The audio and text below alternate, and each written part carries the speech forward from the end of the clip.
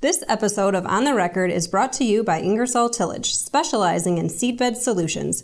Whatever seedbed challenges you have, Ingersoll can give you the right tools to get the job done. For more information, visit ingersolltillage.com. I'm Ben Thorpe, Associate Research Editor, currently filling in for Kim Schmidt. Welcome to On the Record. We're here in Peoria, Illinois at the 2019 National Strip Tillage Conference. Here's a look at what's currently impacting the ag equipment industry.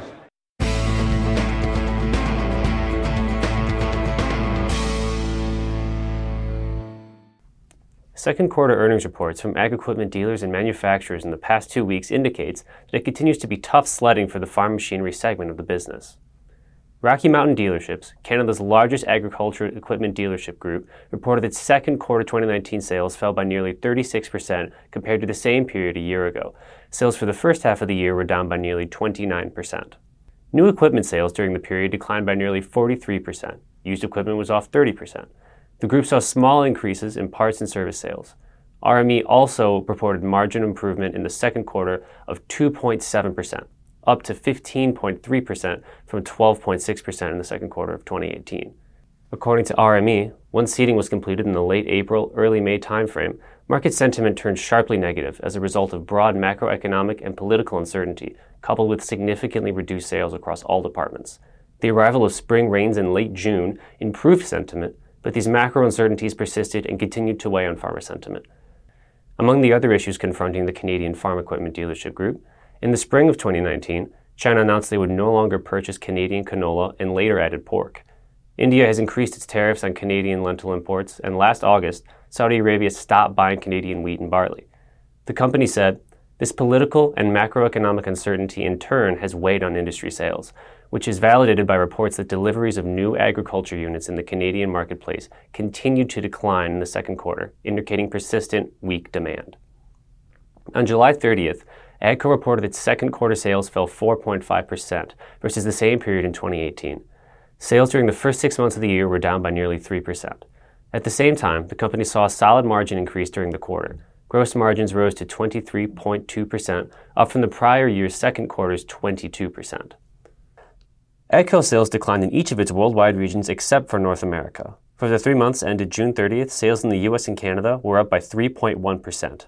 North American sales for the first half of 2019 were up by about 1%. The company said that increased sales of application equipment as well as high horsepower and compact tractors were partially offset by lower sales of utility tractors. AGCO says global industry demand in 2019 is expected to be consistent with 2018 levels. The company's net sales for 2019 are projected to be flat compared to 2018 at approximately $9.4 billion, reflecting positive pricing, higher sales volume offset by unfavorable impact of foreign currency translation. CNH Industrial, maker of Case IH and New Holland farm machinery, reported its second quarter results on August 1st. The company's consolidated sales were down 6% compared to the same period in 2018. Agriculture's net sales decreased 7% in the second quarter of the year versus the second quarter of 2018 due to lower sales volumes in Europe and the rest of the world, partially offset by positive price realization performance across all geographies. The company said it experienced positive net price realization, which is more than offset by unfavorable volume and mix, higher product costs primarily related to increased raw material costs and tariffs, and increased product development and spending. CNH says it expects consolidated revenues to be up 1 to 2% at constant currency. Despite sagging sales in its ag division, the Alamo Group reported consolidated sales rose by nearly 11% in the second quarter of 2019. For the first half of the year, Alamo's net sales were up 10.5%. The group's ag division saw its sales slide 6.6% in the second quarter. During the first half of the year, the company's ag equipment sales fell by 8%. On August 5th, Alamo announced that it had acquired the assets of Dixie Chopper business from Textron Outdoor Power Equipment. Dixie Chopper, a manufacturer of zero-turn mowers for commercial and residential use, was shuttered by Textron in December of 2018. According to Alamo, it will operate the mower manufacturer through its ag division in Gibson City, Illinois, where it produces the Rhino Ag implement line. Despite the glum second quarter reports coming from farm equipment dealers and manufacturers, according to Purdue University's Ag Economy Barometer, farmer confidence is flying high. Ag producer sentiment in July improved dramatically as the Ag Economy Barometer increased 27 points compared to June and was up 52 points compared to May. The sentiment shift since May 2018 was the largest 2-month swing in the barometer since data collection began in fall 2015. This month's large rise in the barometer was motivated mostly by a better perspective on current conditions, as the current conditions index was 44 points compared to June.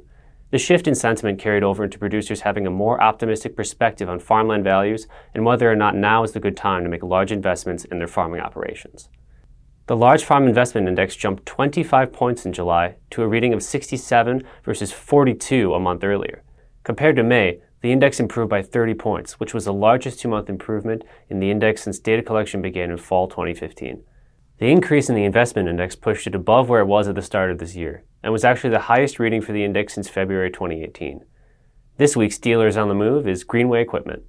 The John Deere dealer is opening its newest location in Marktree, Arkansas. The new building has become Greenway's 28th location. Now here's Jack Zemlicka with the latest from the Technology Corner.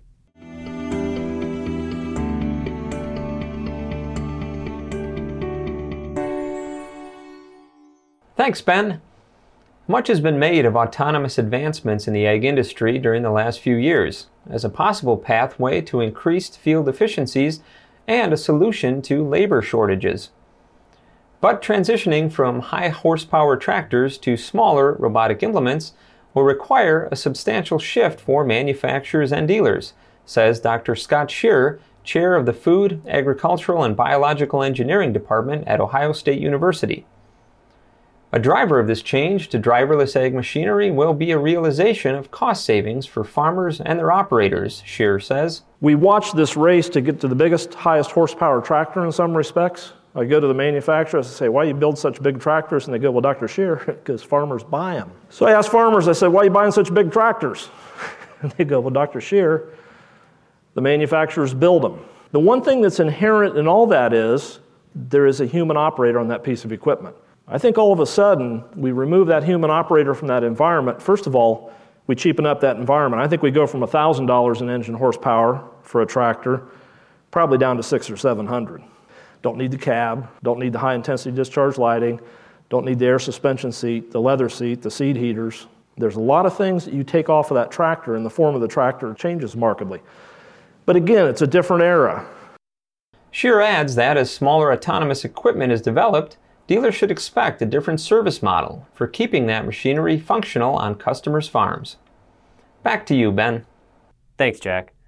According to the University of Illinois, earlier this month, the USDA released the details for the 2019 Market Facilitation Program, or MFP, that was announced earlier in May. The MFP is designed to aid producers dealing with the market impacts of trade disputes and was announced following a series of tariff hikes between China and the U.S. Compared to the 2018 MFP, the 2019 MFP will pay on more crops and have higher payment rates per acre. The MFP will be divided into two types of payments: planted acres and eligible crops, and prevented plant acres with eligible cover crops. Payment rates on planted acres range from the minimum of $15 per acre all the way up to $151, with the higher payment areas concentrated around Georgia, Alabama, Mississippi, and Texas. Prevented plant acres will receive $15 per acre in all counties, provided that the acres meet crop insurance requirements.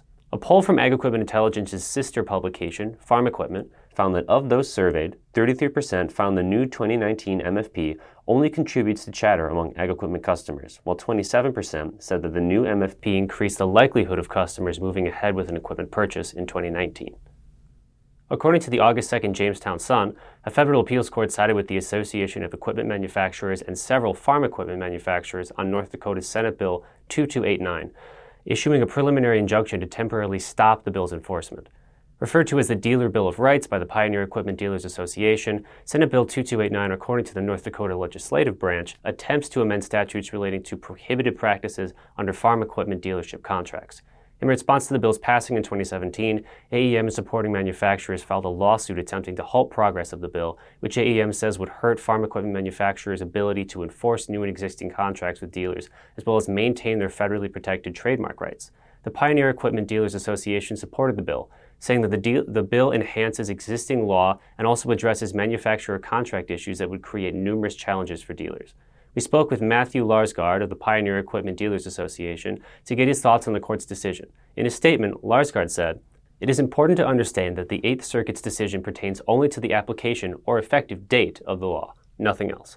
The next step is that the district court judge will consider the remaining constitutional challenges to Senate Bill 2289, the Dormant Commerce Clause, the Lanham Act, and the Robinson-Patman Act. We do not expect the case to go to trial as the facts are largely undisputed. And now from the Implemented Tractor Archives.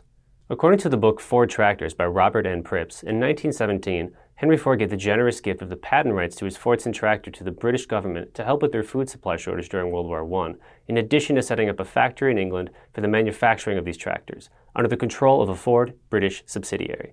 Ford also refused to take any of the profits from the factory for himself. This gift would ultimately come back to bite Ford, however, following his famous 1938 handshake agreement with Harry Ferguson, in which they agreed to create a joint venture tractor, the Ford Ferguson 9N, at the Ford British factory. Ford, however, having given up control of the factory as a gesture to the British government, was legally unable to enforce manufacturing of these tractors with the subsidiary, who refused to cooperate. This ultimately led to a falling out between the two men and bitter competition that sparked the creation of two Ferguson tractors, the TE20 and the TO20. You can send comments and story suggestions to kschmidt@lessitermedia.com. Until next time, thanks for joining us.